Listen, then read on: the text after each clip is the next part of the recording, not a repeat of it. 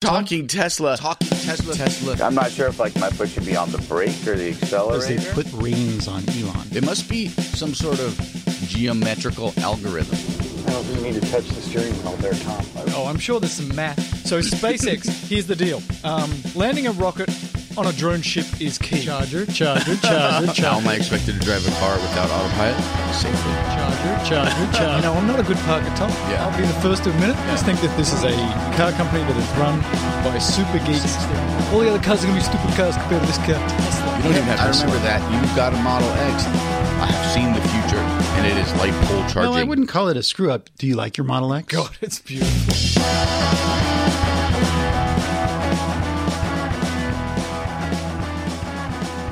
Hey, ladies and gentlemen, boys and girls, it's time for Talking Tesla 95. I would like to say this is the first time we've done the introduction, but it's not. There's problems, okay? We've had some technical issues with people's brains. Look, Tom wants to try a joke. No, try it again. No, it's Go. over. No, the thrill is gone. Okay, we're not going to do his All right, joke. so revisit show that we cut. Let's go back and talk about Jodie Whittaker. Are you excited about Jodie Whittaker? I am thrilled to talk about Jodie Whittaker. Go, Jody. You know who Jodie Whittaker is? I do. Tell Nuh. us. She is the first female Doctor Who. Now, all of you that love the BBC series that has been going since the 60s and I grew up watching, Doctor Who, 13th iteration, is going to be Jodie Whittaker, a woman. The first woman Doctor Who. Isn't that exciting, Thomas? It is not. Okay, if you don't like that, how about this? Romero, you know, The Walking Dead, and all those, not The Walking Dead, the original Dead movies in the 60s, what are they called? Dawn of the Dead? Dawn of the Dead and Lunchtime of the Dead, all of those deads. Lunchtime of the Dead. Wow. Romero, James Romero. he's died. What? Yeah, Or I saw that. did he? Risen he shall be. You do love a zombie movie, so to start the show off with the king of the zombie movies is pretty Herbert. Yeah, and X.com. Did you go into X.com? No. Yeah, there's not much there. There's a little tiny X. So Elon tweeted out X.com, up and running. Woohoo! Is that where he's going to hide all of his treasure maps? No. It's funny because you go on there and there's a tiny little 10 font X, and that's all that's on the website. Is it marking the spot, as it were? How many singular digit website addresses are there? Single digit? Single, so that would single be, space. at the most would be 10. No. Plus letters. Oh, I see what you're saying. 26. Not a lot. There's only 3. What? Yeah, there's only 3. X is one of them. What are the other and ones? X was Elon's website when he first created X.com, which was the precursor to PayPal. So he's now gotten it back from PayPal, reportedly paying somewhere around $1 million for it. And they expect that they're going to use this website or this web address to be sort of the focal point, or at least the gathering point under which all of Tesla and SpaceX and Boring Company and AI and all of that become organized. Sounds pretty cool. I'm looking forward to nothing about it, really, because it's all tech stuff that's going to be behind the scenes. X.com. What are the other ones? X and what are the other two? I'd have to go back to some of my communications, which I've lost. Oh, no, Lost that's track upsetting. of. Hey, and lastly, I just wanted to say... I'm sure we'll have 4 or 5 letters about it. I just wanted to say thanks to the Patreon people. Oh, you guys, my God, they're the best. Girls, thank you so much for your help. You're just good people. I don't care what they say about you. I brought you something, Mel. Yes? Yes, here. This is hard to describe on a radio show, but it's basically a bookmark. Yes. It's made out of some very special paper. It's very soft. You can feel the paper, Tom. Tom is feeling the paper. What do you think, soft? Tom? Yes Is or it no? soft? It's very soft. Yeah, you know what you just touched? A bookmark with soft paper. Yeah, but Mel's going to tell you what the bookmark's made out of. It's sheep poo paper. Yes! It's made out of sheep poop? Sheep In poop. the magical, mystical mountains of Wales, sheep droppings are sterilised and washed and turned into paper. No trees were harmed in the make of this special bookmark. A sheep only digests 50% of everything it eats. The rest is usable fibre. We made this special bookmark for you. So it's paper is what it is. It's paper. But It's poo paper. It's pulp. But It's- that's what paper is. It's made out of pulp. Absolutely. It's lovely. It's poo paper. Sheep poop paper. And they made paper. They Yes. followed sheep around. They gathered their bits, their droppings, their nether region stuff, and they put it together only to make a bookmark do people read books anymore that they need bookmarks? I'm having my picture taken now with a piece of sheep poop paper. Sheep poop paper. I have a gift for you people as well. It's much cooler than that. I don't know if you want it right now. Throw down. Let's do it. Let's do the visual portion of the show right up front so that we can lose everybody that was going to listen to a show. So this show, as you know, is got a little bit of space-based information in it occasionally. As in the cosmos? Yes. Correct. So I was doing an auction and I found this lovely clock. It's a clock. That Another shows picture. Launchpad 39A. Oh, what? This is Launchpad 39A with the shuttle crawler and the shuttle. And I did a little bit of research into this with the picture. Yes. This is STS-5, which is the 5th launching of the space shuttle moving towards the launch pad.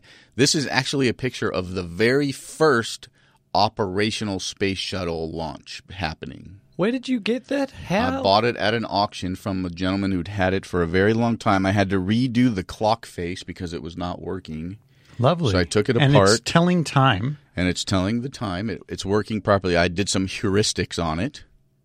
It's Thank you very much. It's telling the time in Denver, Colorado, though. In Denver, Colorado. Currently, Exactly. yes. That's what time it is in Denver, Colorado. That's too bad. It's excellent. It's actually telling the time right here. It's 7:20, just for the record. But Is that's it? cool. No, it's 8:20. No, sure, there you go. It's incorrect. Here, we'll just reset the clock. Hey, at least that was probably one of those clocks that was purchased, acquisitioned, if you say, by NASA for what? About $1.8 billion. $70 million? But that's for the studio. That's so a gift. nice of I you, so Tom. look forward to We're looking not at that. worthy. We are going to put this up into a place of great love. It's pretty All right, cool. now I can get a better That was a picture. very long segment, but that is the launch pad that SpaceX currently uses That's in such Florida. a high five. That Such is a very high five. cool. Better than Good on your you. sheep poop bookmark I paper thing. don't know. Sheep poo bookmark's pretty cool. Ladies and gentlemen, boys and girls, Architectural Digest test drives a Model X, and I say, who cares? But you say, it's important. I think this is big. This is really big. This is Tesla reaching the moneyed marketplace of people who, many of which have no real clue or interest in electric cars. But these are the people who outfit our homes, or at least the homes of like stars and people with lots of money. And this puts into their mind, hey, maybe we should also be putting in like an electric vehicle charger. Hey, these electric cars are pretty cool. This is a big mainstream pop for Tesla. I think it's excellent. I really do. Because when I go back east and I talk to people about Teslas, so many people just give me that blank stare. And this is going to just help move this all along. Blank stare, kind Yeah. of like Tom is giving you right now. Hey, Tom is giving me a big blank stare. No, I mean, I appreciate AD moving forth and talking about this article, but it feels like it was written for kindergartners, to be completely honest with you. The information is very, very rudimentary. Yeah. I worked for Architectural Digest. Did you? Mm-hmm. Taking photographs of people's homes. Nice. I wonder if any of them had an electric charger. No, they did not. But I used to do celebrity homes for Architectural Digest. Well, I just have to say that, we live in the California bubble, the EV bubble. Yeah. And outside the EV bubble, Yeah. I think this is great news. I think it's an interesting article. I wish it was a little more interesting. So he did this article is basically about the Model X. They did a test drive of it, and he just talks about it in terms of, design and comfort. And I don't know. I would say that it's not a super widespread publication as far as readership, but its readership is pretty high up there. Yeah. And I wouldn't necessarily even call them the moneyed elite, but Well, you let- did. Well, I want to talk, as much as I find that of no interest at all, I want to talk about the National Governors Association meeting. This was something that just sprung up on me. It just on sprang. the Oh, interwebs. did it? It went bajoing. And first of all, we wanted to talk about, Robert wanted to talk about Model Y suitors meet Elon Musk today at the governor's meeting. Tell us what you wanted to get out of it, because there's so much else in this governor's meeting that I wanted to discuss. But go. Yeah. This is another one of those hour-long interviews with Elon Musk. This is a specific focus, right? There were like 30 plus governors and a few other people in the audience, but this was very focused on sort of like the regulators of our government and how they can be involved and how they need to be aware of what's going on in the greater tech world. And I just thought it was another great opportunity for Elon to wax on about all the things that he's thinking about, that he wants others to think about, and artificial intelligence, which is turns out to be a big chunk of this talk, at least in the meat of it. So I think the things that really tugged on me was that he's talking about putting in 2 or 3 gigafactories in the United States and to announce those by like the end, to start announcing those by the end of the year, which I think is really big. We already took a bet on that, right? So who's going to be the first to win? I'm not competitive at all. Well, but the question is really where's the next one gonna open? Yeah. But you made it sound like, oh, this is big news that he's going to build a couple more gigafactories. Like, yeah, okay, we know that. In the U.S., the U.S., that's what he said. That was that's the takeaway from this particular interview is he said the next gigafactory was going to be here. Oh, I just assumed that the next couple of gigafactories would be in the US and then there would be a gigafactory in other places like China. So he's saying the next 2 or 3 are going to be US-based? Or that he's going to announce 2 or 3. Or he's going to start announcing by the end of the year, but 2 or 3 are coming to the U.S. One is already going towards Shanghai. We already have seen news about that, and there's going to be another one in Europe. We don't know where, but they were talking about some factory they were potentially going to take over. I think it was in Norway. Okay, well, that's good. We want more gigafactories, and the gigafactory is huge, massive, enormous, large, overwhelmingly big, and, Hence the giga.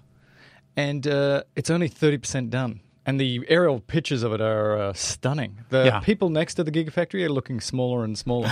And it's only 30% done? Yeah.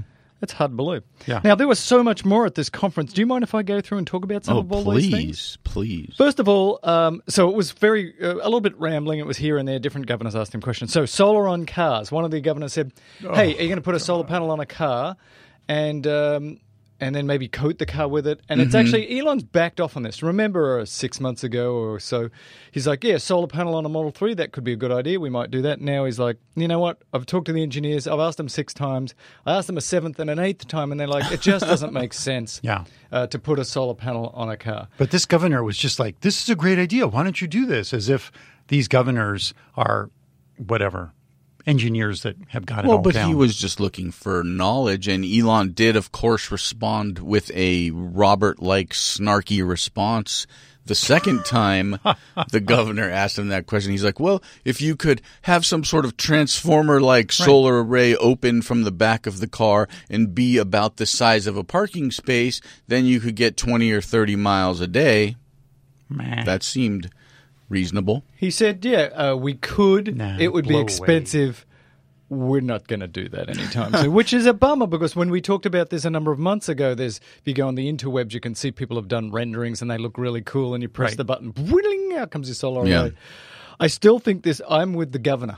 I still think this would be cool. Even if you gave me 5 or 10 miles a day, that would be useful. But it's about, for him, it's about cost efficiency and production capabilities. I understand that, but I've got my RV and I've got my Model X and I'm staying for a week over down there at the beach and I just put out my little canopy and at the end of the week, I got 100 miles of range. I can go home. Particularly during the zombie apocalypse when all the gas stations don't work anymore. Sure, but what if that cost you 40% more than it would to put an equal amount of solar array on a carport, for instance?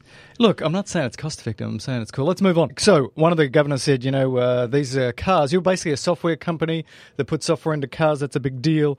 Let's talk about security. Security would be a hack would be a big problem. And Elon said this, a fleet-wide hack wouldn't just be a huge problem, it'd be a disaster. If, for example, somebody hacked into Tesla and said, drive all the Teslas to New Jersey, on the front end, that sounds kind of funny. New Jersey would be a little ticked. I believe he said Rhode Island. Yeah, because it was the Rhode Island governor. He said if all the Teslas ended up in Rhode Island, you guys wouldn't be too happy in Rhode Island. It was funny. And basically he said that would end Tesla. Yeah.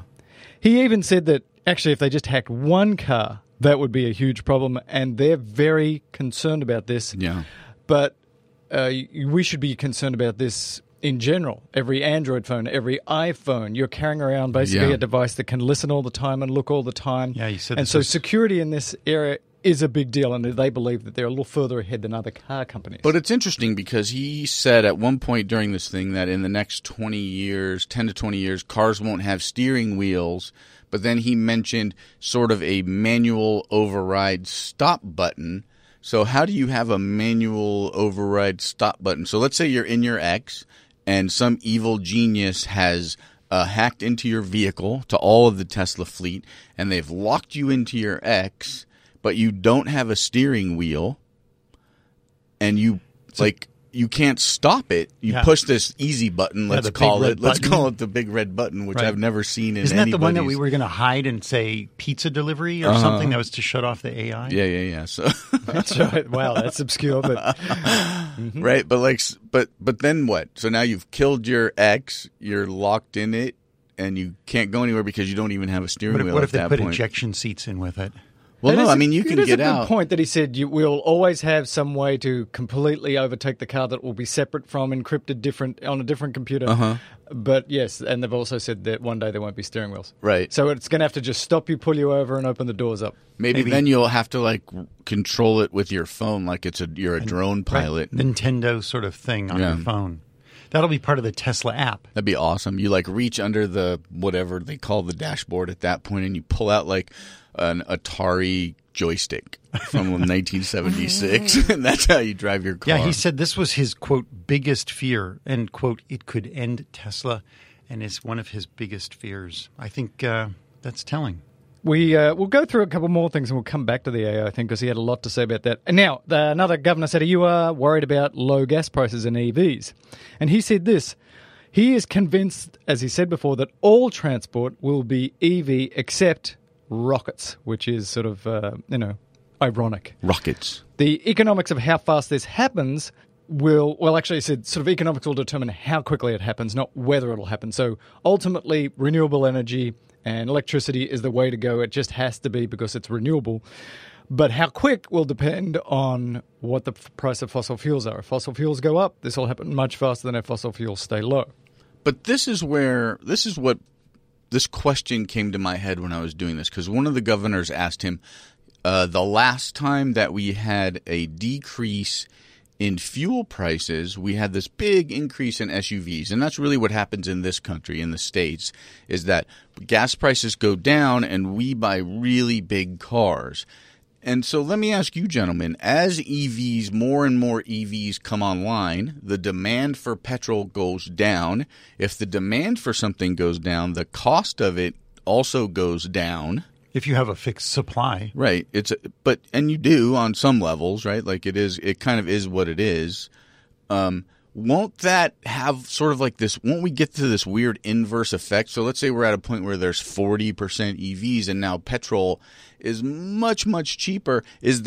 Are we always going to be sort of chasing this weird curve where people then go, well, hell, why would I buy an EV? EVs become 20% cheaper, but then petrol becomes 20% cheaper because there's so many more EVs. You know what I'm saying? So the situation is once electric cars become equal with ICE cars, as in your purchase price, it's all over because gasoline and diesel or any fossil fuel will never be as cheap as electricity is cheap. And the more electricity that is made from renewable sources, the cheaper the electricity will get and the cleaner. And between the socially responsible thinking that I want to drive an EV, that's UI, the public, and less expensive and less amount of service and expense in maintaining your vehicle, it's game over. And I think that's what he's talking about. And I recently heard a bit on, I think it might have been NPR, where they talked about how gasoline prices have fallen, which has meant that a lot of these exploration companies have either gone out of business or they're not targeting wells that would potentially produce a lot more fossil fuels that are down under the ground because it's just too expensive to pull that stuff out and to take the chance. So they're backing away, and that will result in less fossil fuels actually being extracted because they have an expense that they have to match. So there's the death of fossil fuels lurking in the future. It just depends on when. It's lurking. Yeah, so that is my understanding as well, that once you get the storage part of renewables down, the cost of production of renewables is so much less than fossil fuels they can't keep up. And I do like the idea that there will be crashing gas prices on the one hand, because then things like the Canadian tar sands, which is the biggest environmental disaster on the planet, won't be worth doing. And they'll just shut it down. The tar sands are super ugly, by the way. That is a big problem. If you haven't seen pictures or video of what's happening in the Canadian tar sands, go check it out just to see the environmental disaster that is trying to extract oil from the ground. And the aftermath is staggering. It is unbelievable. Now, he also said this, and I really like this. Look, he does not blame the fossil fuel industry for the global warming that has occurred, because for most of last century, we didn't know how big a problem it was going to be. Right. But he does say this, and this is very important. Now that we do know, they do have a moral obligation to tell the truth, and he does blame them for disinformation for those that are involved in it. And they're also sort of dinosauring themselves out, right? So instead of Chevron and Shell and all of these companies being the renewable energy companies of the future, and we all know they're gonna get there but they're gonna have to get there through M&A, merger and acquisition, right? They're not gonna stop being energy companies. They're just gonna eventually switch to being renewable energy companies. They're gonna try to monetize solar power and hydroelectric and all that other stuff, right?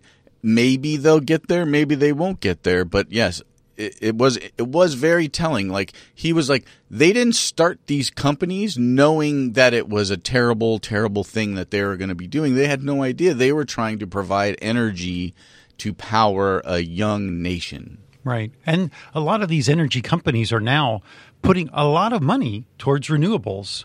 Aramco, ExxonMobil, British Petroleum. I think it's a shilling of their actual, money they have to invest. But if they're starting and they're seeing, then maybe they'll be moving a lot more forward in that direction rather than extraction. It seems that it's accelerating. You hear every week now, another billion by these oil companies into renewables. I think they see the writing on the wall. But then you also have some companies that are continuing to, on the one hand, to say fossil fuels are a problem, we're going to be good and we're going to do renewables, while at the same time funding disinformation campaigns. Koch brothers. We're watching you. Yeah. Now, the other thing that he talked about, it was like, okay, so right now gas and fossil fuels are still artificially low because we don't put on the cost of, having to clean up the mess afterwards.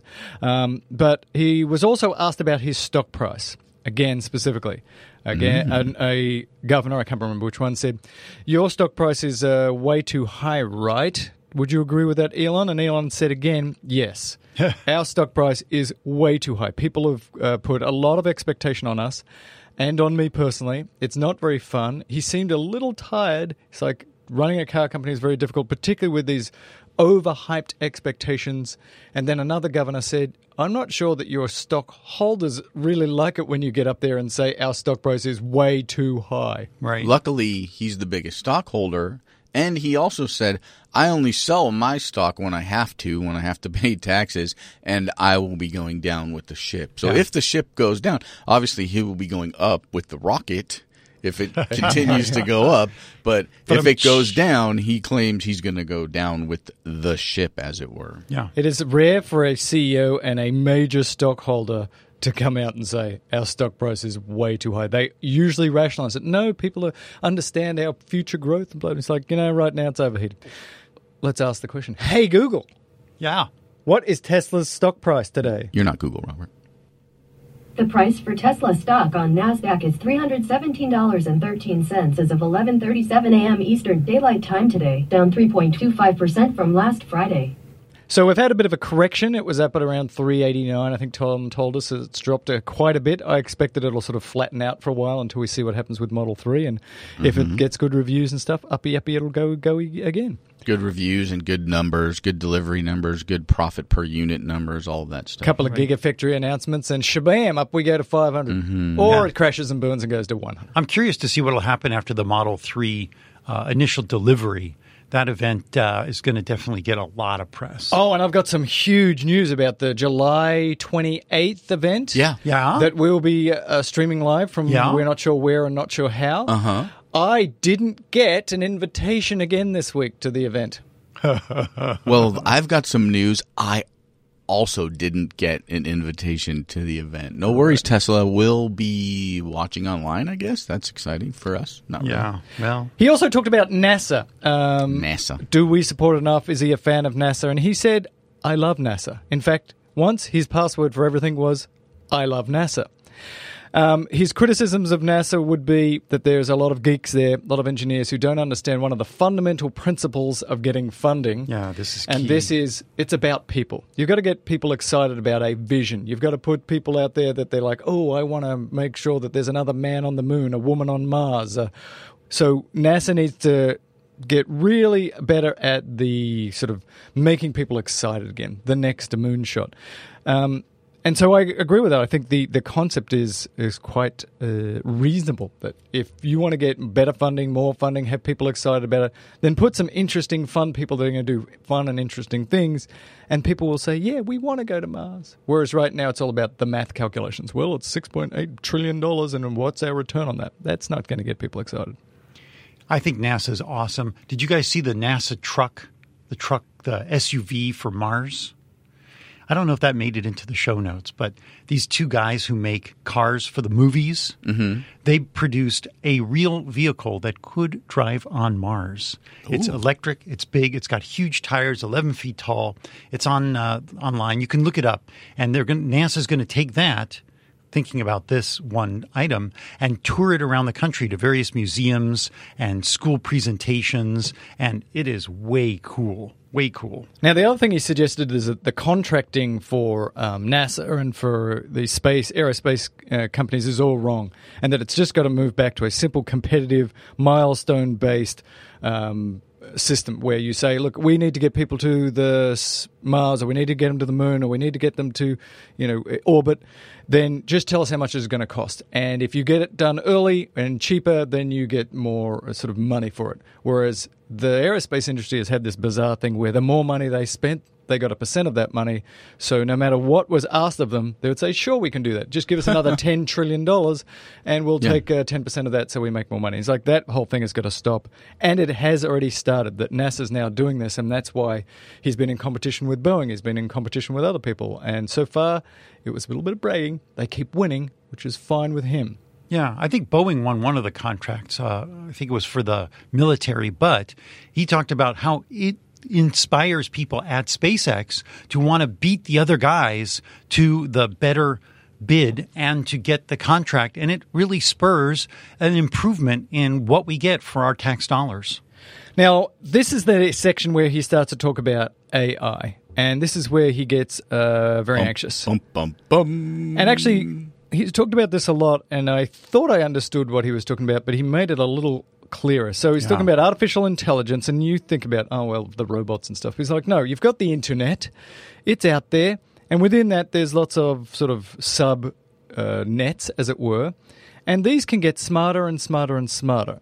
How fast is this going? He uses the example of the game Go, which is this very difficult game that a lot of even computer engineers thought, computers will never be better than humans. It's just so complicated. We can never see that happening. And then just recently, DeepMind beat the world's best Go player. Right. That we talked about that a year ago. Look it up. It's in Wired Magazine. A really great story about this endeavor and how Go was finally beaten. But then it's gone further. So this is the best Go player, and it beat him. And then it beat him again, and then it beat him again. And now, 1 year later, DeepMind, just a year later, can play the top 50 players in the world simultaneously and beat them all.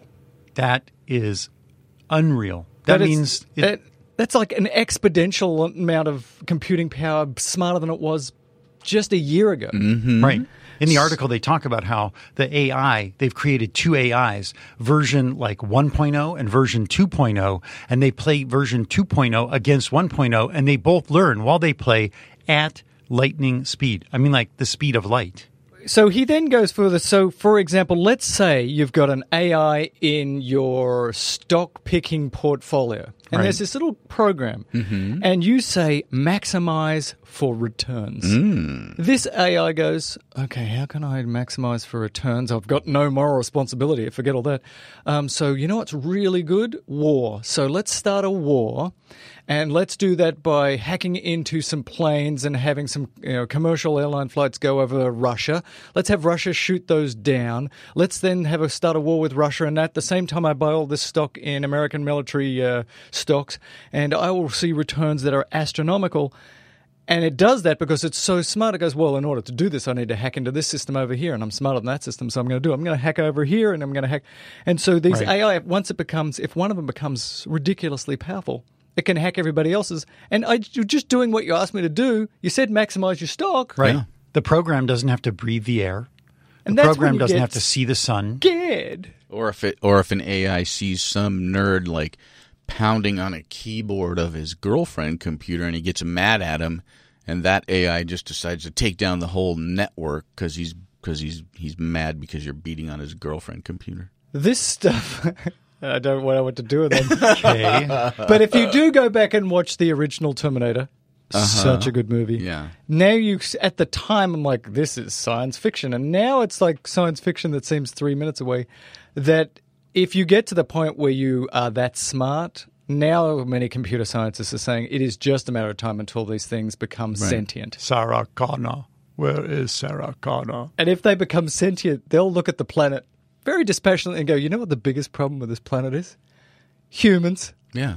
They've they're gotta the go. biggest. They would be the biggest threat to them, right? Because what AI would be concerned of at that point would be like, oh, somebody's going to unplug us. We don't want that to happen. Terminator. You should watch the movie Her as well and hope that the AI is like that, which is so much smarter than us, that we're all dating the same girl and there's thousands of us. And then one day they're like, you guys are so boring, we're just checking out. We're leaving. Really. I think that what was really inspiring for me is in the follow-up to this question, there was silence. 30-plus governors these are powerful leaders from around the United States, silent, thinking in the back of their mind, OMG. Well, he was specifically asking them to act, to make regulations against AI, and the governor of Arizona was like, how are we supposed to do that? We don't know where to even start. So Elon was like, well, first off, you have to figure out what it is, what we're doing. You're not even doing that yet. Yeah, I thought that governor was very good because so he was a Republican governor who was very I don't like regulations. Regulations for regulation's sake is silly. So tell me what you would do to regulate this. And I thought that the answer actually was a little lame, maybe because I don't understand it. But Elon basically said, first you learn the problem and then you regulate. I still can't see how you're going to regulate this. Companies have to maximize their profit. And as he said in earlier in here, in order to stay ahead of the other companies, Amazon has to develop this. Apple has to develop this. They're all developing this. It's going to be really hard to tell them to stop. Yeah, I don't think they're going to tell him to stop, but he was specifically talking about getting everything above board. All of this is being developed now at breakneck speed out of this quest to be the first or to be the one that has the best system for managing package delivery, which could also be used for managing missile delivery. Right. But what he's saying is, think of the analogy as we need to figure out how to add the safety features to AI, not stop AI. Right. So when they first invented automobiles, they didn't think about safety features, right? That wasn't a part.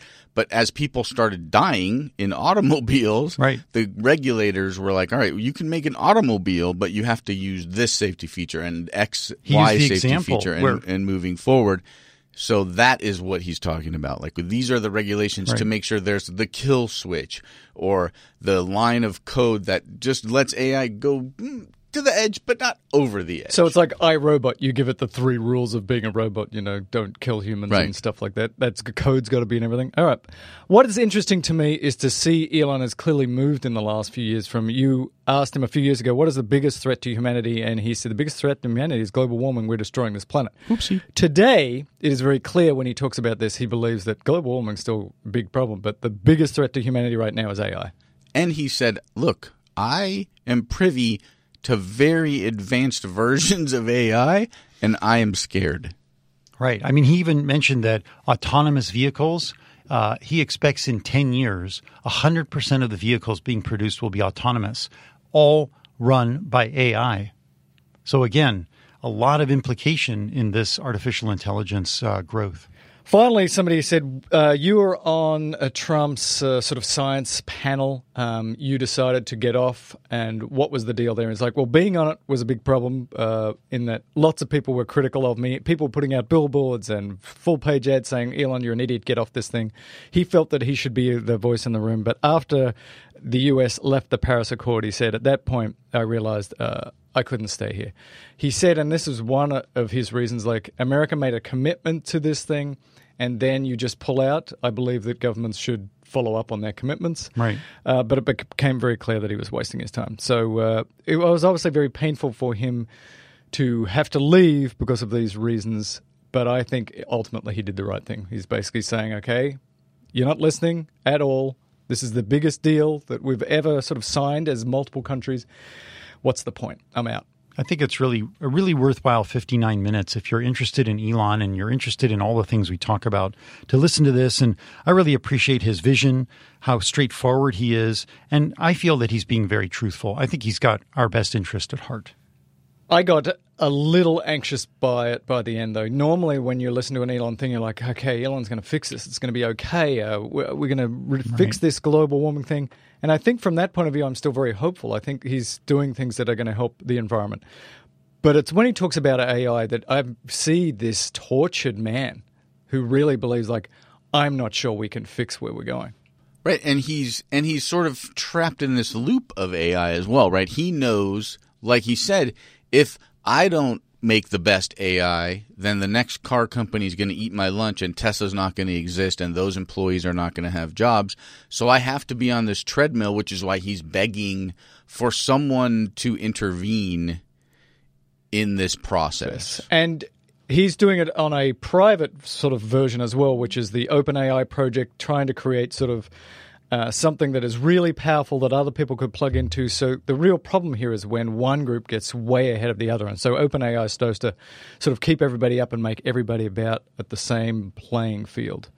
Anyway, enough about AI because now I'm scared and I'm going to have to go watch Terminator again. I'm scared. This next story kind of gave me a bit of a sad feeling. Sad. I mean, I don't want to see anybody in the electric vehicle market fail, but it looks like Faraday is Farragon. We've been talking about sort of the slow demise. What's the newest thing in their demise? Right. So now they are going to abandon their plans to build their billion-dollar electric car factory in Nevada, north of Las Vegas. This was reported in The Verge and on a number of other sites. And I still have my Faraday Future poster. Yeah. It's I mean, cool. I think it's sad because what, like Elon says over and over and over again, like the hard part about this whole situation is the manufacturing, the building. Like you can build a prototype, that's pretty easy to do. Right. But building a big factory to build thousands and thousands of them are very difficult. And I think this sort of story emphasizes this is a company that has some really good engineers doing some really good technology, had a fair amount of backing from a relatively rich dude, and still couldn't make it happen. Right. That is why Tesla is even – you can look at it as like they're even a bigger miracle. They've been able to put out 3 models. They're about to put out the mass market model. They have driven the entire market forward and made – just imagine in the 95 shows that we've done, the change in sort of the landscape of electric vehicles, right? It was sort of Tesla, Nissan kind of dabbling around the edges. Right. And now it's like everybody's like, oh, we're moving. We got a story that we saw that Rolls-Royce is not even doing hybrids. They're going to go right to electric. Right. So that's all fascinating and just shows you how difficult this is and what a miracle sort of that is. So what you're saying is compared to 2 years ago, your Monday mornings are docked forever. Yeah. Yeah. 2 years we've been doing this, and you're right, the landscape has changed enormously. It's sad to see Future Faraday go away, and they hadn't even got to the hard part. And the hard part is not even the building of the vehicles. The hard part is the infrastructure now to charge and support and service the vehicles, which is where we're going to see if Tesla can pull it off with thousands of vehicles coming off the line soon. And again, they had great engineers working over there. People, human beings with families, Right. so there's consequences to when things like this happen. So I hope they all go and get a job at Tesla. Yeah, and I hope they have a bunch of good patents, too, so they can kind of fully support the whole movement. yeah. Now, they're not fully dead yet. Right. They keep saying, we're not dead yet. But They're just it's in a the bit like ICU. a Monty Python sketch where you've got no arms and you're bleeding out of every limb. But I'm not dead yet. Just a flesh wound. Yes. And let's talk about Naya to begin production of fully autonomous EVs in Michigan. Yeah, I saw that and I got real excited, and then I realized it's a little bus. It's a little bus that will take people around. They're building just a couple dozen of them, but they're a cool looking bus. They're all electric, and they can solve a good chunk of our infrastructure need. Yeah, I think the interesting thing about these is it's in Michigan with the University of Michigan.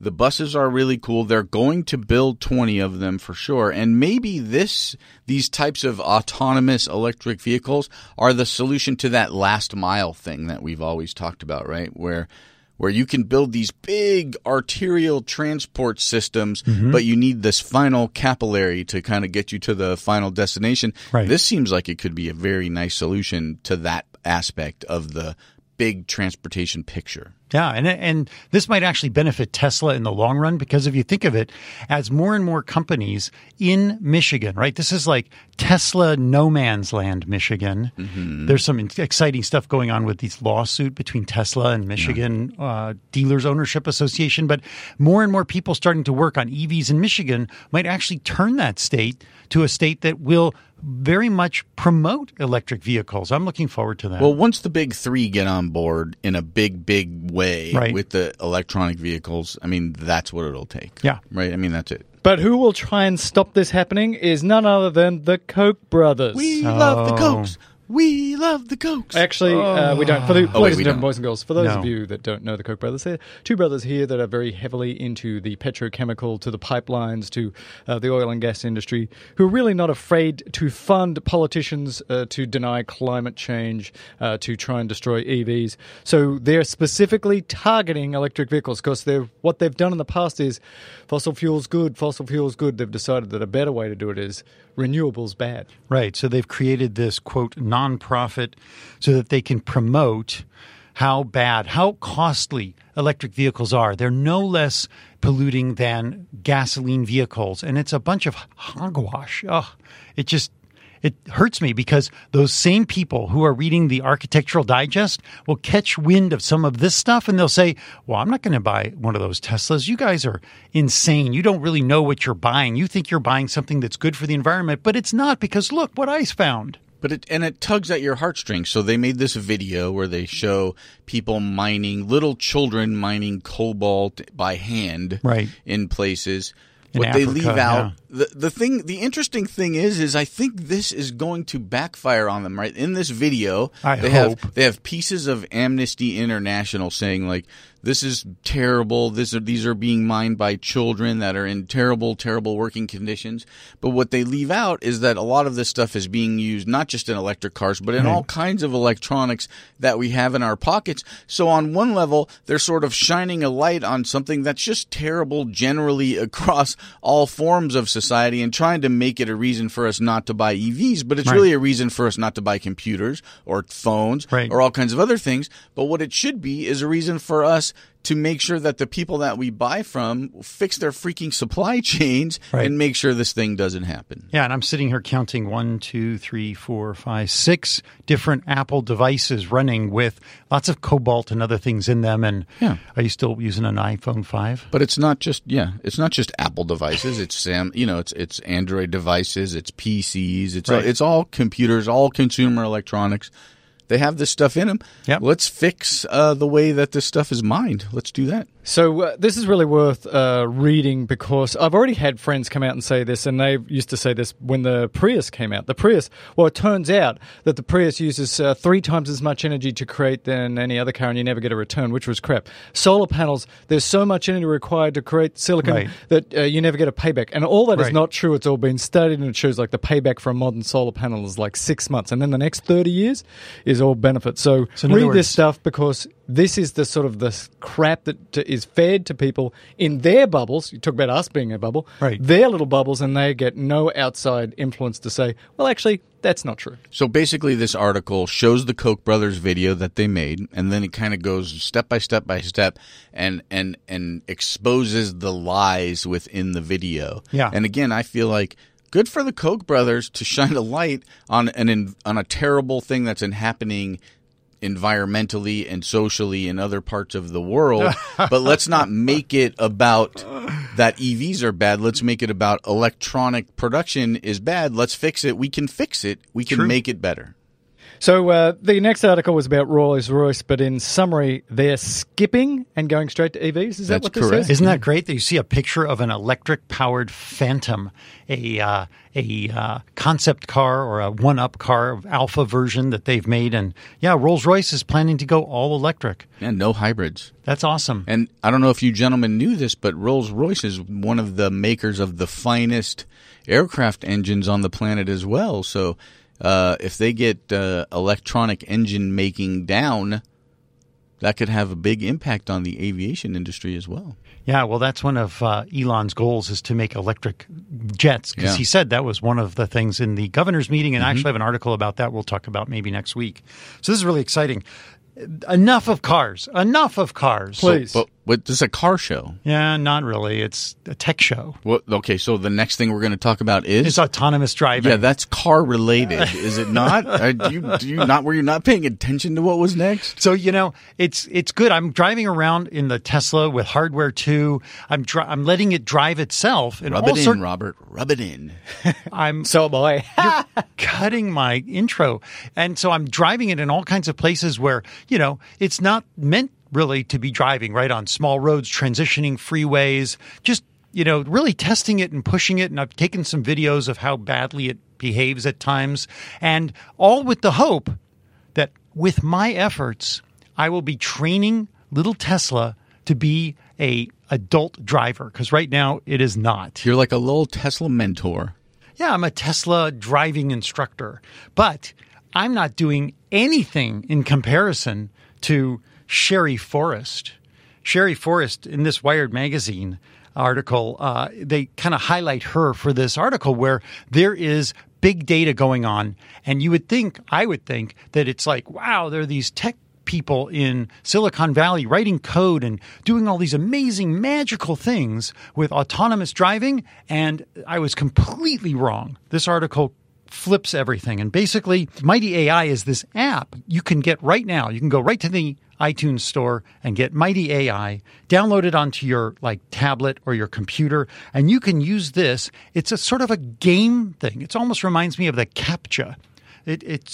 You'll pull up an image and you'll see cars and street signs and cones and pedestrians in a crosswalk, and you basically outline these things, really closely outline them pixel by pixel, and you do this. It takes me 10 minutes to do a single picture, and this enables a computer then to use that image and the hundreds that came before and the hundreds that go after, and identify all the objects and learn what is important and what not to run over. Right? It's like you're in a car, big metadata tagging system for images. And this company is contracted with 10 major automobile companies, taking their data from their cameras on cars and feeding them back data. And it's all done by individuals. 200,000 people are, quote, playing with this app and making a few shekels at the same time. Did you sign up, Robert? I did not. This is interesting because a friend of mine a decade or more ago was working on a computer program to determine if that object D you're looking at was a Coke can, and it was sort of at a computer science place. But basically they'd take a Coke can and then they'd crumple it up, or they'd smash it a different way, or they'd hide it slightly behind a tree, and then they'd have a computer look at it with a camera and decide Coke can, not Coke can, which sounds kind of silly, but it was sort of this theoretical thing. It's like, how smart can you get visual inputs into computers? And they found the same thing. This was over a decade ago. Human beings, in a second, in under bizarre circumstances, can go, that's a Coke can, not a Coke can, crushed Coke can, rusted Coke can, and the computer just had a huge hard time with it. And they decided to do the same thing. You know what's better? Is just to have a whole bunch of humans tell it yes, no, and then over time it gets really good at picking the patterns about how you did it. But unfortunately, as in this case, I bet, over time the computer just gets so much better at the human, and they don't know why or how the computer is doing it. But you feed it a lot of data and teach it, and then it's like, I got it from here, Humie. I got this.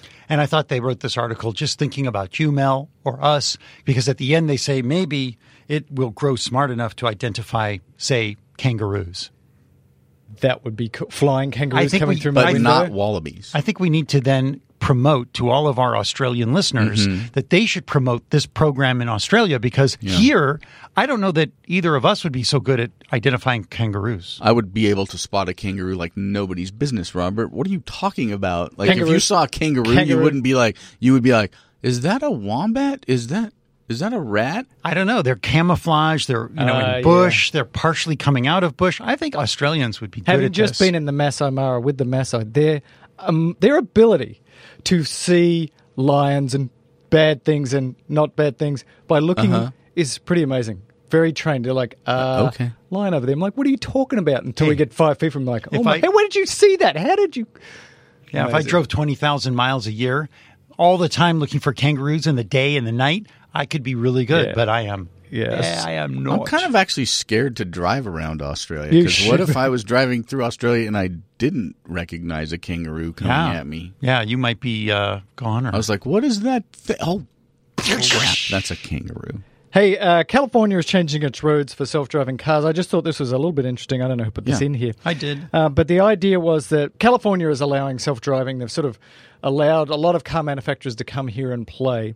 But actually, California as a state has said, look, we're sort of buying into this concept, and they're doing some very simple things to make driving autonomously a lot easier.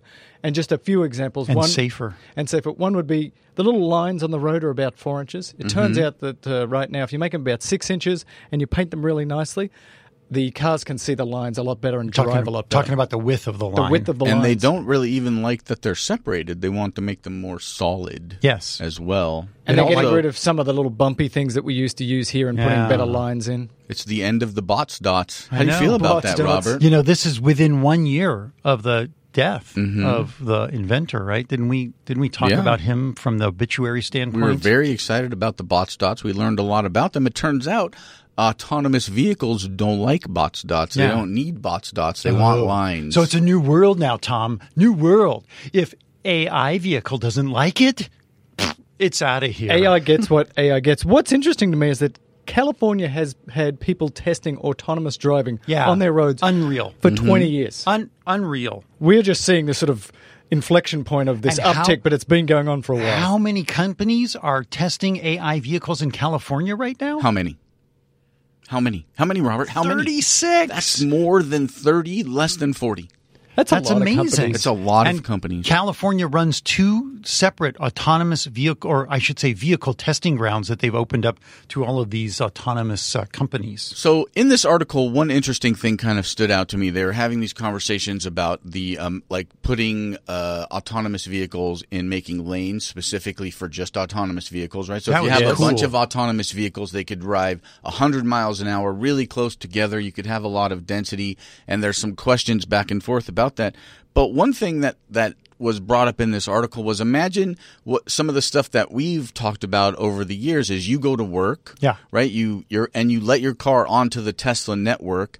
It could, and it gets a pickup, but that pickup is 20 miles away, right? You could have a vehicle driving empty 20 miles to make that pickup. You could have this weird thing about these empty load drives all around, which could, in a weird way, increase the amount of vehicles on the road that aren't doing anything useful, which I thought was actually pretty fascinating to think about. That's part of the AI. We need to let the AI know, no, you can't pick up Tom 20 miles away unless you've got 2 or 3 rides to link to get to Tom. Right. But but those are the kinds of things that at the beginning of the process might slow down the implementation, right? Because if I'm out there 20 miles away and there's only your car on the network, that car's just not going to come get to me, so I'm not going to use that network again. I don't want to see all these dead load drives. I agree. Did you guys see the movie Logan? Yes. No. So there was a scene in Logan where there was like a car that had gotten run off the road with a nice family in it, and Logan's on the other side, and he's trying to run across the highway to help them. And there are these huge trucks. They just look like two containers on wheels just zipping along. There were no cabs, no drivers. They were completely AI. This is the first time I'd actually visually seen it. And it was a little scary, I have to say. Yeah. I have to say. Was it as scary as a hairy Australian man with adamantium in him running around chopping people's heads off? Nice. Yeah, it's cool. Have you seen Deadpool? Yes. No. Deadpool, it's not for the kids, but it's hysterical. No. I just watched the trailer for Deadpool 2 where he talks about Logan. Ask me if I'll see Deadpool 2. Will you see Deadpool 2? No. It's hysterical. This one's right up your alley, Tom. No, it's not. I think it'd be great to watch it with you. All right, let's talk about Google's people in AI research who are setting out to solve artificial stupidity. What are you talking about? Hey, my stupidity is real. It is not art of... Oh, we're not... Never mind. Go ahead. Yeah, no, I mean, I can just say to Siri, what's Tesla's stock price today? Siri's not going to Tesla TV. is down $10.42 today, or 3.18%. Oh, well, it actually worked this time. You know, I would give it a 1 out of 3 chance. In fact, sometimes when I talk with Siri, all I get is aggravated. My wife has told me to just stop. Just stop when I'm around her because she doesn't like me yelling at the computer. But I find myself doing that a lot. And this article from Wired.com talks about all supposedly smart helpers, including Siri, Google Assistant, and Alexa, are capable of frustrating feats of artificial stupidity. And so Google's created this new tool organization called PAIR, which stands for People Plus AI Research. And they announced that just this last week. They're putting together this sort of open source, it's not completely open source, but it is somewhat open source toolbox for AI developers who can get a better look into the AI because a lot of it is a black box. And they also want to make it so that it's easier for people such as, let's say, physicians, let's say radiologists who are using AI to help go in and look at x-rays. And the AI gives them back some crazy result. And they're like, what? It allows them to sort of look in and see what's really going on there. How can we fix this or modify this or help this system to be better? They also, in this article, there was a announcement of a new organization called Ethics and Governance of Artificial Intelligence Fund. One of the investors is the co-founder of LinkedIn, and they're going to give close to $8 million in grants to civil society organizations to help study the change that AI may cause in both labor markets and the criminal justice system. Because we talked back, half a year ago about this guy who wrote an AI program to help you get out of parking tickets. And it was very effective, more than, I guess, any lawyer. So, to see judges replaced by AI was in the sort of mindset of some of these forward-looking people. And it would be really bad if, you sped on the highway and you got a ticket and it said, life sentence. Life sentence. How do you plead? Not guilty. Incorrect. Let's talk more about the Gigafactory because talking about AI makes me really anxious. Oh, wait.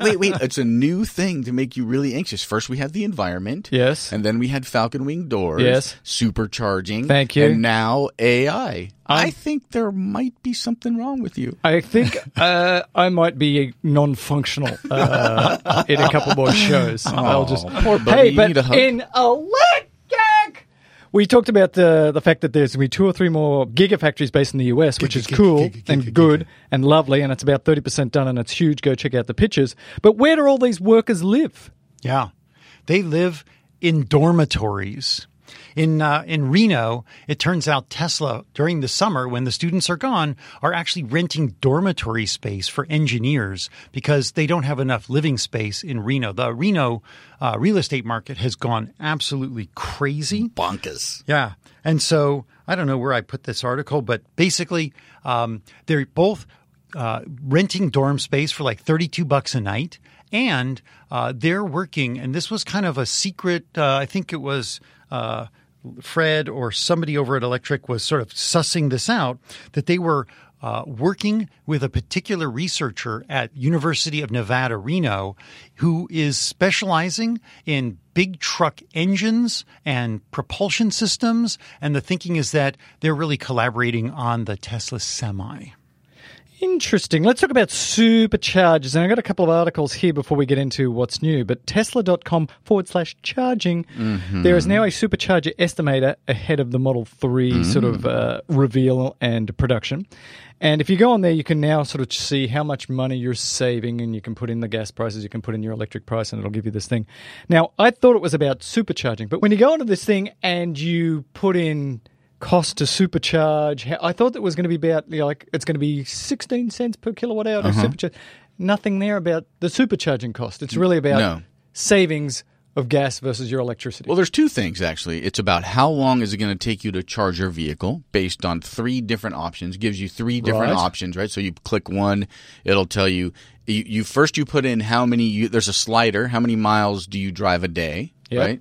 And then it'll say, how can you charge 50 watts, 50 amp, 100 amp, just a standard plug-in? How long is it going to take you to get that amount of mileage? And then sort of ancillarily, how much is it going to cost versus the equal amount of driving done with petrol based on a cost of X per gallon. And you can put in all these variables, right? How much does your gas cost? How much does your electricity cost? How much do you drive? So it will tell you. It's very, very sort of democratic. It'll let you know exactly what you could save per day, per week, per month based on all of your very, very particular charging needs, not supercharging. Wasn't that kind of there before? I sort of remember that being somewhat there before. It seems like a modification. Maybe it's a slight improvement. Yeah. But one thing it is not, which is interesting because all of these headlines are saying, there's a new supercharger calculator.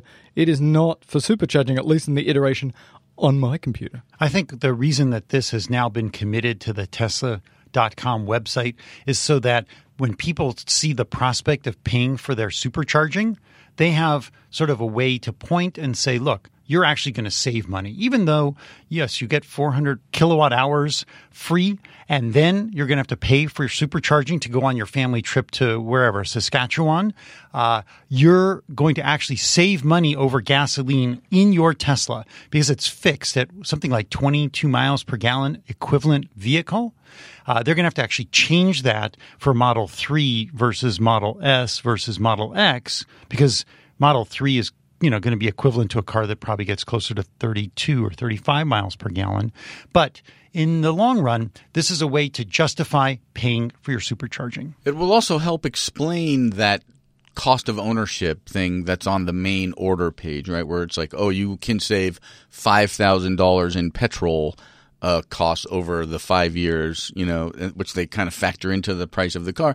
This way you can actually kind of figure out what that really is for you specifically. So I agree with what Tom's saying and I disagree with what Robert's saying because it doesn't do that. It doesn't tell me how much supercharging is going to cost me to drive to Saskatchewan or wherever right now. It's no, blank. It doesn't. You click on supercharging and all the little numbers go away. And I'll tell you why. It says Tesla.com/charging, not Tesla.com/supercharging. Because that's what I want to see. Not that I care because I'm driving on electricity, I'm not driving on gas, but I thought it would be, here's the cost of supercharging. We've finally decided what it's going to be in your region, and it costs you $20 to drive to San Francisco on gas, and it's going to cost you $10 on the supercharger network. Look, isn't that great? Everybody calm down. But it's not doing that right now, so that's annoying. Because they haven't announced what that cost is going to be. And they have to do it region by region. Like we've got an Australian who's asking in a letter about, petrol versus electricity. Let's move on and talk about the largest supercharger station in the entire world from This should make you feel nice and calm and It makes yummy. me feel a little bit better, Robert. Fuzzy, thank you. yes. So some of us are worried about the charging infrastructure. Some of us. Mostly me. Tesla has been adding more, and we've now got these Tesla charging stations that have up to 20 little nose hozzles that you can plug into your car. We like that. Nose hozzles? Yeah, I believe that's what they call Okay. There's a new beast coming to Kettleman City, California, on Highway 5, which they say is about halfway between LA and San Francisco. It actually didn't look like where Kettleman City is because I've never heard of it before. It is about halfway. Kettleman City's lovely. Is it? Okay, so they're going to have a supercharger station that has 40 superchargers in the standard configuration, A-B stalls, and it's going to have a lounge, and it's going to have a solar array. Oh, yeah. And on the plans that Electric has, it's also going to have an area for food trucks and an area to plug in EV vans. Yeah. What A do large you think bathroom. about this, Large gentlemen? bathroom. And a big place to go wee-wees and number twos. I think it's very, very cool. So there's a lot of stuff at this particular stop in Kettleman City, bunch of restaurants. There's 2 hotels.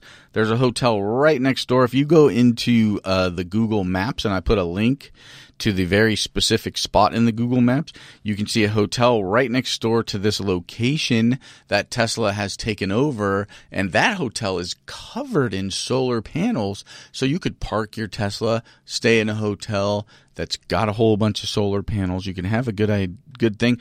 There are 3 accessible spots in these plans, and so if you have an accessible placard, you can park there. I do wonder if they're going to have regular charging in those accessible spots. For the new Chrysler Pacifica, right, has an electric thing, and obviously there's a bunch of EVs that people could have accessible stickers for. I'm curious if they're going to offer regular charging or just supercharging. So this, I believe, will be the beginning of the future of EV charging. So you're going to have these metro stations. They're going to have places to buy your little Diet Coke and your sandwiches, and there's going to be 40, 50, 60 of these spots, and it'll be much more like sort of the classic petrol station, gas station that we have right now in the United States. And I expect that many of those petrol stations, gas stations will be converted to such things. And especially if you think about what we just spoke about, which is there's going to be a charge for supercharging, right? People are going to expect something out of that. They don't want to just pull up into the middle of the, like you can pull up into the middle of the desert to plug into a supercharger if it's free and there's nothing open around you, right? Like you can deal with that. But if you're pulling up and you're paying $4 or $5 to fill your Tesla, you're going to want to feel like you're getting something for that. I want somewhere to go whiz. That's all I ask for. That's it? Well, actually, a nice vending machine to load myself up Mountain Dew so that next time I stop, I can go whiz again. So I do wonder if there's always going to be an attendant on duty to make sure that the bathrooms are cleaned and that people aren't falling asleep on the couches for hours at a time. Right. Sort of to control. Why are you looking at me, Tom? I don't know, because you like to fall asleep on couches in random places. And they fall asleep in their phones, not alerting them that they're getting idle fees charged at some ginormous amount. And, of course, all of these attendants will be robots, and then they'll take over the world. Look, could this also be a 350-kilowatt charger station? Because Elon has said version 3.0 is coming, and it'll be linked with things like solar panels and big batteries. I'd like to answer that question. Go. It could be. Thank you. That would be really cool because, somebody's already made. Who is already doing this? Already No, made that's a not true. high voltage. You're making this up. No. Who could possibly be doing this? It's true. Porsche has announced the opening of the first 350 kilowatt That's a lot of charging kilowatts. station. Remember that Tesla is rated at 120, 130, although you never get more than 90. Yeah, well, I've gotten over 100, but yeah, 120 is about as good as you're going to see. 135 is the theoretical limit. But so many things, and they're going to have the same limitations, right? If the voltage is not quite 100% of what the max is, or there's some fluctuation in the grid in that area, they're going to have some dip off. But in Germany now, there are no cars that can plug in.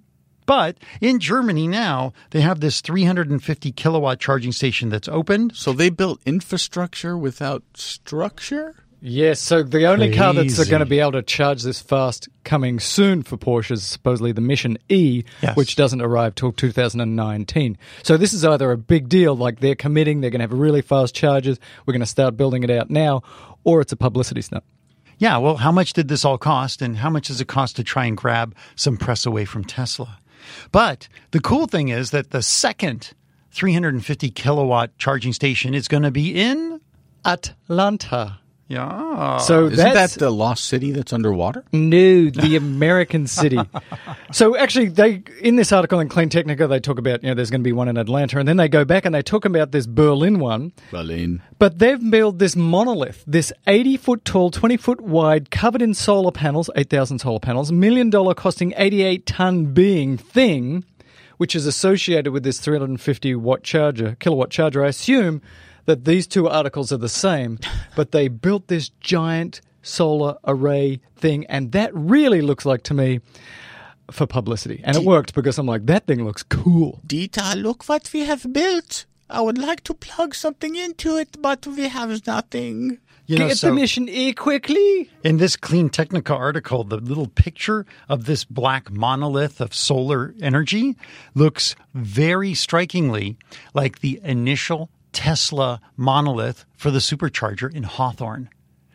That's very interesting. There was an initial monolith in It's still Hawthorne? there at the Hawthorne Design Center. It sits in this like pool of very still water alongside the supercharger, and that was the sort of backdrop for when Elon announced that superchargers were being created. It is an homage. And it was like, that's what the supercharger is going to look like, and they never did it again. That was the only place I've ever seen it until now. Please, all Germans who would like to complain about the fact that Tom cannot do a German accent at all. We have stolen your monolith. Please direct them directly to him. Let's do a supercharger update. There are so many. I'm getting excited about how many there are. Please summarize. Go. This is like, a mood swing show. We go down and now we come back up. Yeah, this was such a large list of superchargers that have opened, that are going into construction or going into permitting, that I actually had to shrink down my web page to get them all in. We've got 6 newly opened superchargers, 1 in the United States, 2 in Mexico. That doubles Mexico's capacity. And 3 in Europe. I found this one in U.S. is in Rock Springs, Wyoming. Rock Springs. It's a energy-rich region with many oil and natural gas wells and is known for the home of the 56 nationalities.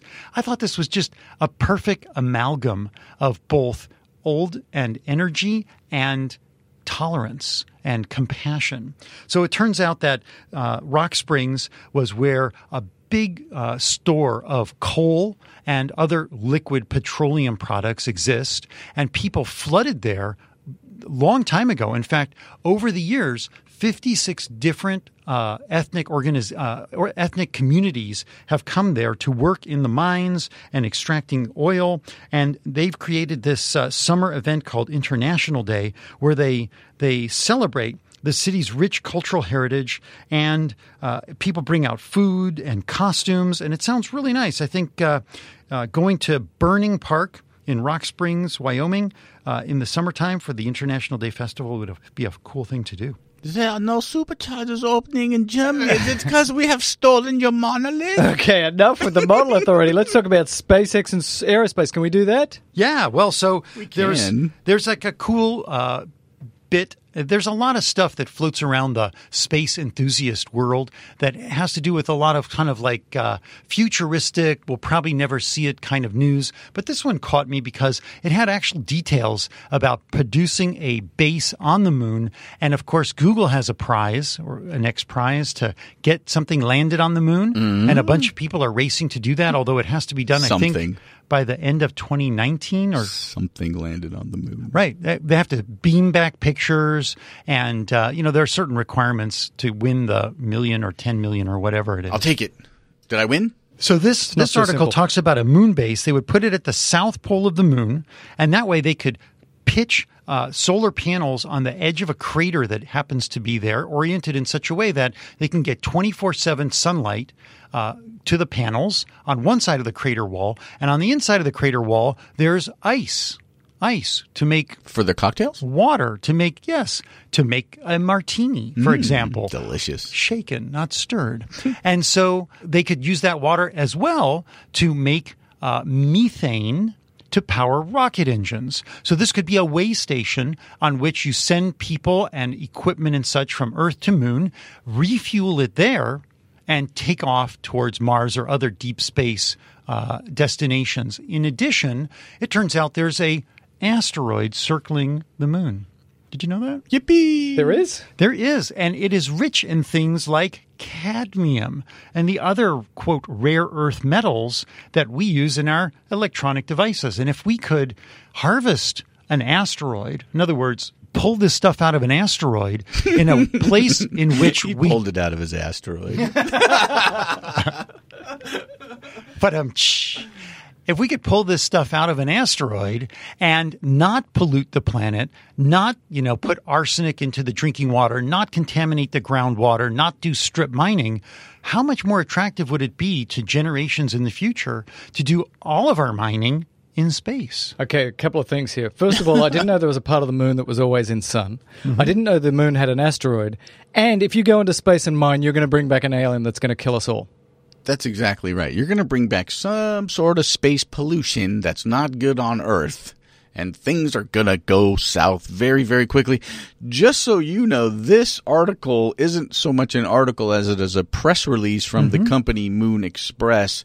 So take that with the grain of the salt, as it were. It's pretty cool. This company plans on 3D printing the engines, which is... I don't know. That seems like a really good idea. They also talk about, in another article that I read, going up to the moon, having all this stuff powered, creating energy, etc., and building like livable structures without a single person going to begin with. Doing this all with robots. And are they going to 3D print the weapons to kill the alien with the acid for blood? I think you guys need to get back to the movie theater. Robots. Oh, speaking of which, I went and saw how the apes are going to take over the planet as well. It's pretty good. There's no limit to the amount of bad movies you people will watch. That was actually very good. Was it? Yeah. Okay, cool. War for the Planet of the Apes. Very good. Although, if I edited, I could have taken 45 minutes out. Anyway, go on. Yeah. So there's a piece here about a, quote, aerospace guru who talks about SpaceX and why they're reusing rockets. It's not because they can reduce the amount of material that they are going to expend to make things cheaper. He posits that the reason SpaceX is reusing rockets is simply to be able to feed their high-speed re-firing of rockets. So to be able to send up a rocket every week, every 3 days, every other day, multiple times a day, you need to have an enormously quick turnaround, and you're not going to be able to do that by remanufacturing all the parts. You're going to want to have basically like an auto shop or an airplane hangar where you basically bring in the vehicle, say, oh, let's check it all out. Everything checks out just great. Or have the robots check it all out. And then, boom, put it right back up tomorrow. So it's not about saving money. It's about making money, which means it's still about money. Money, money, money, money. Tell us about the launches that are coming up in August. So we talked about these last week. I just want to keep it on everybody's radar. On the 10th of August at 11:07 a.m. from Launch Complex 39A in Florida. Oh, excuse me. 8:24 and 8:28. There's going to be two more launches. Keep tuned. Stay tuned. I'm hoping for a big one in the evening so that we could do a live show, but that hasn't happened for a while.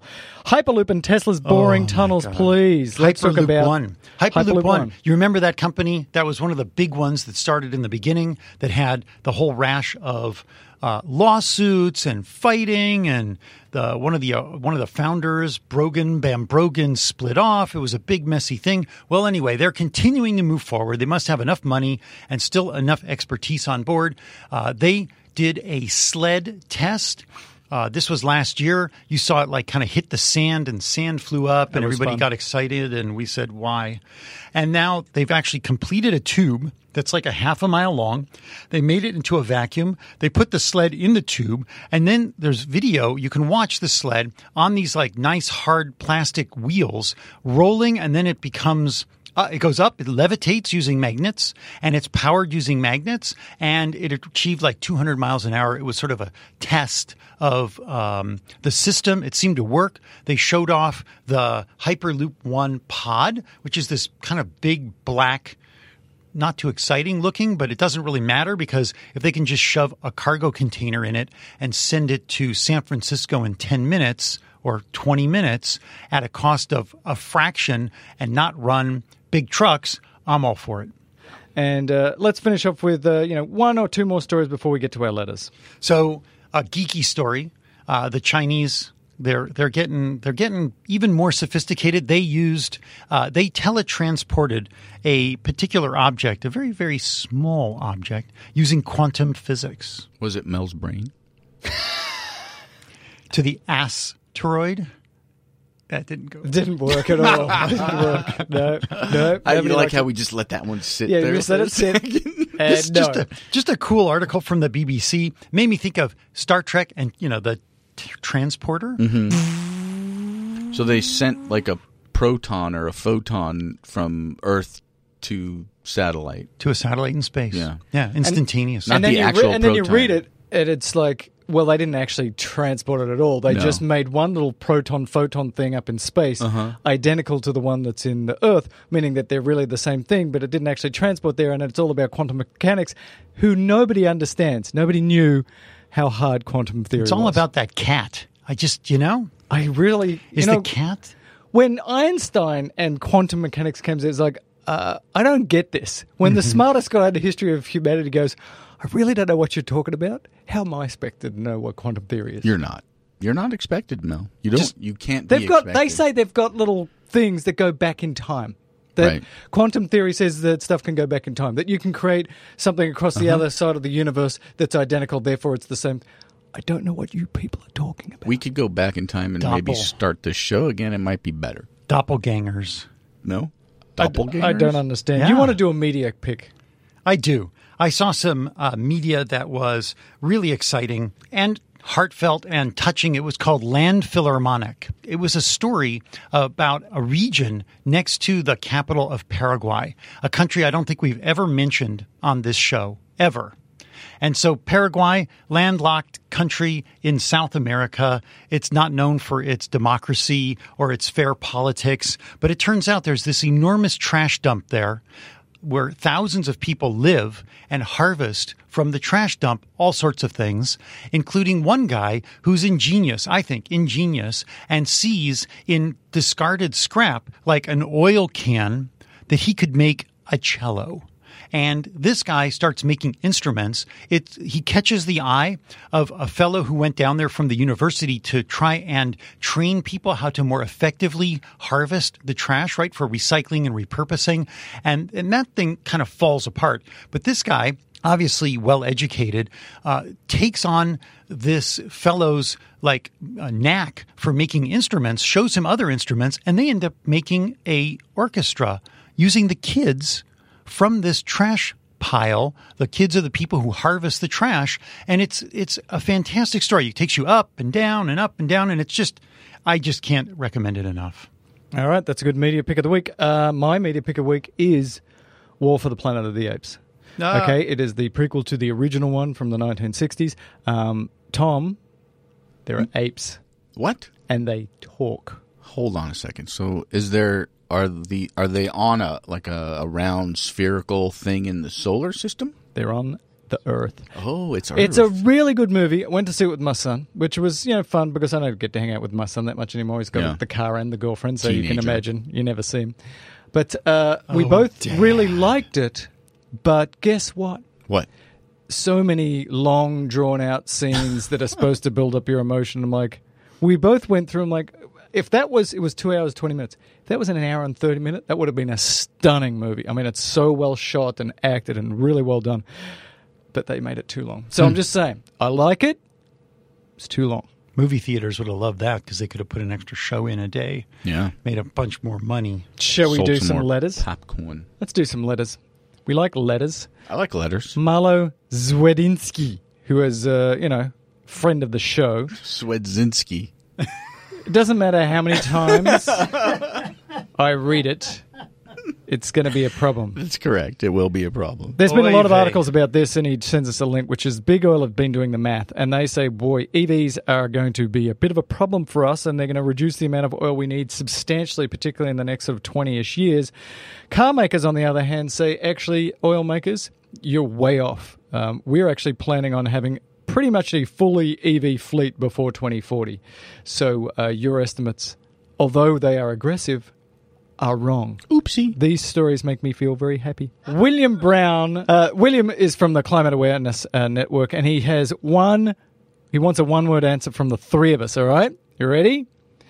S or X? Tom, one-word answer. S or X? S. Robert, S or X? S. Mel, S or X? S. That's so painful because it really depends on your personal usage needs. It's a really very difficult letter, William. I'd like to go into more detail, but he wouldn't give us any more opportunity. I have carried more crap in my Model S than, Home Depot runs, cement, you name it. But if you had a new X with folding second row seats, you could carry more. That's all I'm saying. Yeah, but that means I would have to lift more. Okay, let me do this again. I want a one-word answer. We're going to follow from William Brown here. One-word answer. Ready? Tom, SX3Y. 3. Robert, SX3 or Y? I love my S. I love my S. One-word answer. S. Mel, SX3 or Y? Why? Why not? Go on. David Sell, Oxnard Supercharger. He is a bit confused about whether there is a second supercharger in Oxnard Robert's or if fault. there are more stalls, and there are more stalls. Is that correct, Robert? Yeah, they've added more stalls to the Oxnard Supercharger on the other side of the big sign that sits in the lot. But I'm still convinced they're probably going to do more superchargers there. Although he says the emblem has blanked off the supercharger giant map, and that saddens me greatly. Yeah, so this is a local issue, but it looked like there was going to be another supercharger on the other side of the freeway, a little further down. But he's telling us that little emblem thing has gone away. It was an erroneous pin. Brian Anderson, I like to call him Mr. Anderson. Mr. Anderson. Talking about power monitoring, and a number of people have given us some links to various gauges. This is one called egauge.net. Remember last week we were talking about, wouldn't it be great if you could plug something into your panel and work out where all the energy in your house is going, and then you could be better at finding out where it's going. So this is one of them. Reduce, reuse, recycle. So this is like the first R. And I was just impressed with how many people wrote to us about home energy monitoring. This is a hot topic. Yeah, and we'll talk more about them in a second. Here's one from Ian McKinnon. Ian McKinnon is talking about narrow Edinburgh roads, right? And he tells us that they're quite narrow, but you can learn how to go around each other because you're Scottish, and if it's not Scottish, it's crap. And then he asks, is there anybody going to be around a little later in the year that could take me through the Fremont factory? Because I'm a reservation holder, but I don't actually have the ability to go to the Fremont factory. So if you're interested in taking a Scot around and probably drinking whiskey, then let us know and we'll tell him. I think he should get to the Tesla Motors Forum website and sign up and put that want out there, and I bet you'll have 2 or 3 people offer to take you to the factory or take you along on a tour, because who of us doesn't want to go on another factory tour? I think that at some point, if he puts his date, the chances of you being at the Fremont factory at that date, Robert, being at the Fremont are pretty high, because I think you take that tour once every couple of months. Yeah, well, I've taken it twice this year. Yeah, I think you're like the person who buys the Disneyland annual pass. You feel the need to go then all the time. And he gets in the tram and he's fully head to toe in like Tesla swag. It's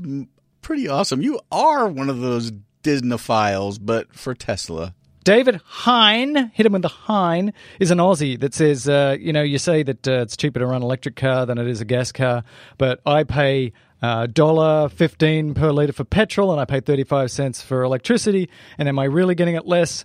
And I did some math, and I say, it looks like to me you're still getting to drive your EV for less for the fuel than your petrol. Yeah, like half the price. Less per mile. But there's a lot of math there, and that's why that Tesla slidey thing is very useful on the website. It would be good. You can put in, here's how much I pay per kilowatt hour for electricity. Here's how much gas is in my local area. How much am I going to save? For most people here in the United States, you are going to end up spending a half to a third to a quarter, but it depends on which state. For example, in Hawaii, Hawaiian electricity is super expensive. I don't know how much Hawaiian gas is. So it all depends. But the cheapest way to get your car energized is to put up your own solar panels. And amortized over time, it becomes ridiculously inexpensive. Unless you live in a windy spot, and you can throw up a windmill or two on your property. And there is some movement in residential windmills, which we will talk about in coming weeks. It has been that windmills needed to be really big and very expensive, but these companies are now having these very small, stick them outside, stick them on your roof, don't need much wind speed, you can make electricity coming soon. I think Ed Begley on one of his shows had a vertical turbine, vertical wind turbine. Egg so it was beater.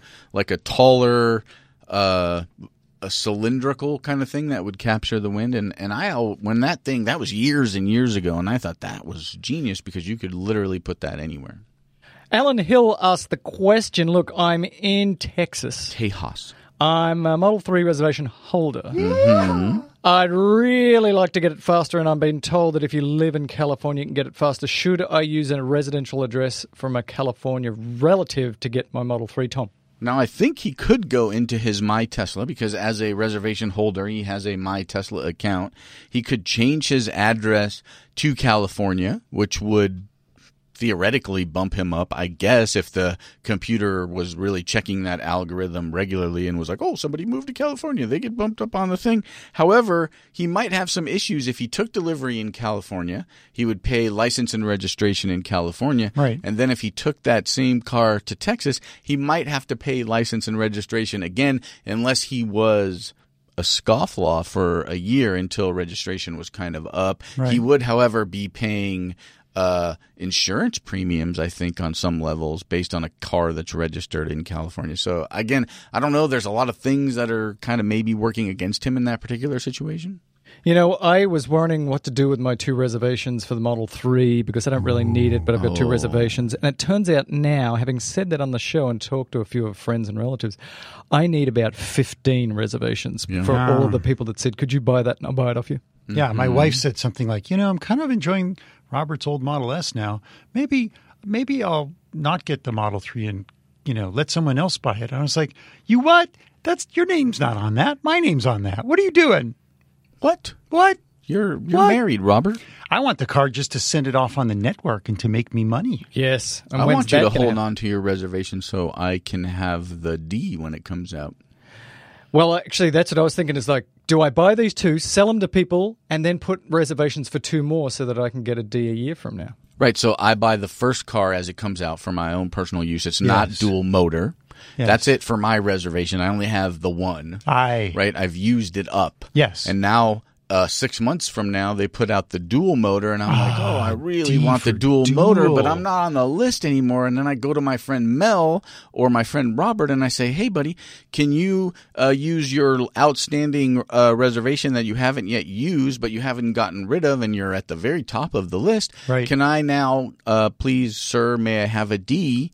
And you say, of course you can, because we've spent so many hours in a room together. How could I know anybody else more deserving than you, Tom, to have one of my secondary reservations? Mel, however, is like, you can't have my second reservation. But wait, have you seen people are getting notified now that they're going to be able to choose their configuration by the end of the year? No. Yes, somebody sent out a web screenshot of the message that they got from Tesla saying, thank you for reserving your Model 3. You're going to be able to choose your configuration before the end of the year. It's sort of like a pre-announcement, but it's movement. You know what scares me more than anything? What? Is that I'm going to get that email. Yes. And it's going to go into my junk mail folder, and I'm never going to see it. So I am constantly logging into my Tesla to see if I get a little button that says your configurator is open. We're waiting for you, because I don't want to be bypassed by somebody else. I need to know. Ian Abercrombie of Abercrombie and Finch, I believe. I don't think that's accurate. Says this Model 3 center display thing, everybody's still wicking out, and he's just another person who said, Minis have had these, multiple cars have had, no heads-up sort of in-dash display, and they do fine. Yes. Yeah, there is a lot of cars. When you start doing it, well, there's quite a few. Brett, or should I say Brett with 1T, talking about home energy monitoring, and he sends us a link to this thing called Sense, which is a little red box, and you have an electrician, and you hook it up to your electrical panel. It sends out a Wi-Fi signal, and over time, it learns whether the fridge is on, whether the microwave is on, whether the lights are on, by looking at the signature of the electricity that's being sucked from the panel, and it tells you over time. what's what. It looks pretty cool. I'm super interested. About $300. So I think next time the electrician's around, I might get one of these puppies installed. Can you buy me one? He talks about the limitations, and so I talked about Nurio last week. There's another Australian one somebody wrote us about. So again, we had a lot of activity on this front, but this fellow is basically saying that it's not ready for prime time. Like 50% of his energy usage, it could not identify, and it continues to learn over time. But he's had it for like 2 months. That's what's happening in the basement. That's why I couldn't identify it. Yeah, no, he says little things like he has like 2 printers and it can't tell the 2 of them apart because they're different. I mean, they're the same brand of printer. So they both have the same electronic signature when they power up. Same thing for his stove. It has 2 heating elements. He has an electric stove and the 2 heating elements look identical. So it looks like he has oven. He has 2 ovens. But he doesn't. He has 1 oven, but it has 2 heating elements. So these, and you can go back and you can retrain it, and it's just like a nerd time suck. It's very cool. It sounds very cool, but I think it's kind of got to get a little bit more developed. Yeah, I'm not interested into that granular level. I'm more like, what is the lights versus the air conditioner versus the pool? Yeah, but it might not learn the lights if you have all of these lights are all the same light. They all look the same. But I did learn one new word. He says, when this thing gets developed and it trains up, it'll be clutch. Clutch. You just learned clutch? I just learned clutch. Wow. Cool. I know the clutch. Like clutch hitter. I know that clutch is now a word that is lost. It's because it's a sporting term. Vehicles don't have clutches anymore. Wait a minute. This is a vehicle show. Vehicles don't have clutches that we operate anymore unless you have a manual shift car. And when we go to autonomous cars, there will be no clutch because there'll be electric autonomous cars. There'll be no clutch. So we need a new use for the word clutch. Mark Desmura. Desmura. Say it fast. Fast, like, there you go. Did you like that? Yeah. He said also fast, talking about like. home monitoring. He's talking about sense. He's talking about ecocentric. And he's talking about the fact that some of these are being developed by CSIRO in Australia. Mate. He wants us to test them. So how about this? You buy one of them for you. And yes. Tom, you get buy the other one. Other one for me. Yes. And the other one for Robert. And then we'll test and compare them. That sounds like a great use of Patreon money for the show. Duke Lamb. Another number of Model 3 produced. So it's hard to believe, and this is what I was talking about last week, that Model 3 production number is only 30 cars by the end of the month. Yeah. If it's coming off the line, I would expect more than 30 cars. And I read somewhere there's supposed to be a Model 3 assembly line just for the Model 3. So what takes? Now, I said the same thing, Duke. They did the first one, serial number 1, and then they said at this 28th July event, the first 30 cars are going to be delivered to people. Mm-hmm. I read that as saying they're only going to make 30 cars in July, and that's kind of what they said, 30 cars in July, I don't know, 100 cars the next month, 1,500 cars. That is the slowest thing in the world. It's like they're hand building them. Is this really coming off the line? What does that mean? Well, Elon talked about this, right? In the governor's meeting, manufacturing is very, very difficult. Like, so the first 30, they kind of have to go kind of slow. They're programming the robots a little more fine-tuned, right? Like, everything is being watched very, very granular so they can retrain and make things more efficient, make sure that, like, the robot arm isn't going to smash through the windshield at some point, right? And so so that process is slow, and then they'll speed it up a little bit and watch that process and do the same thing again, and then they'll speed it up. And that's sort of what Elon talked about in the governor's meeting. That's what the ramp up, that's a very natural part of, like, getting the first 30, and then once you've learned all of that stuff, boom, boom, boom, then you can start really ramping it up. Right. He talks about it doubling. So maybe they're making one car every 6 days, and they're making one car every 3 days. And at some point, they're going to be making, 30 cars in a day. 700 in a day. Right. 1,000 in a day. In a day. Clarify, there's one production line for Model 3. Correct. They showed us where the equipment was on a tour. They've lined it all up. And, I just don't know how they're going to manage to paint them all. That seems to be an even bigger issue. I'm going to paint them for them. Thank you. And John Ford said, this seems to be sort of a slow news period until July 28th. So he sent us some stuff to read as well. Ladies and gentlemen, boys and girls, I agree with you. It is a bit slow on the news because we are just so full up with anticipatory pensations for July 28th. Yeah. And that's a word I just made up, by the way. Very, very, very, very pensively waiting. We still have another show before that happens. What are we going to do next week? It's just going to be like sitting there just anxiously just There's wondering. so much news that's important for everybody to see. I just want the design center to open. That's what I want to do. I just want the design center open so that we can, even though there's going to be just 100 different ways to play with the car, we're going to do all 100. I think that's enough. I think that's enough of Tom. It's certainly enough of Robert. And I know it's enough of me. This is Talking Tesla. Thanks to our Patreon people. Go on to iTunes. Leave us a note. Yeah, make a Hopefully review. Make it good. Make a review. Send us a message via the Twitter at Talking Tesla. I haven't seen any reviews on the Apple Store For quite a that while. were like a year. We got a lot to begin with. We need a campaign. All of them excellent. Excellent, because it's such a good show. And then maybe that's why the show, as it matures, maybe it's not as good and people don't want to hurt our feelings. Maybe that's right. I'd like to see 15 reviews by next week. What? That's not a Talking big Tesla? number. Go. 15 iTunes reviews by next week. Yes. Challenge. Yeah. And But if that is, Robert will do the entire next show naked. Oh, please, no. Nude. I don't want to see that. Unshowered?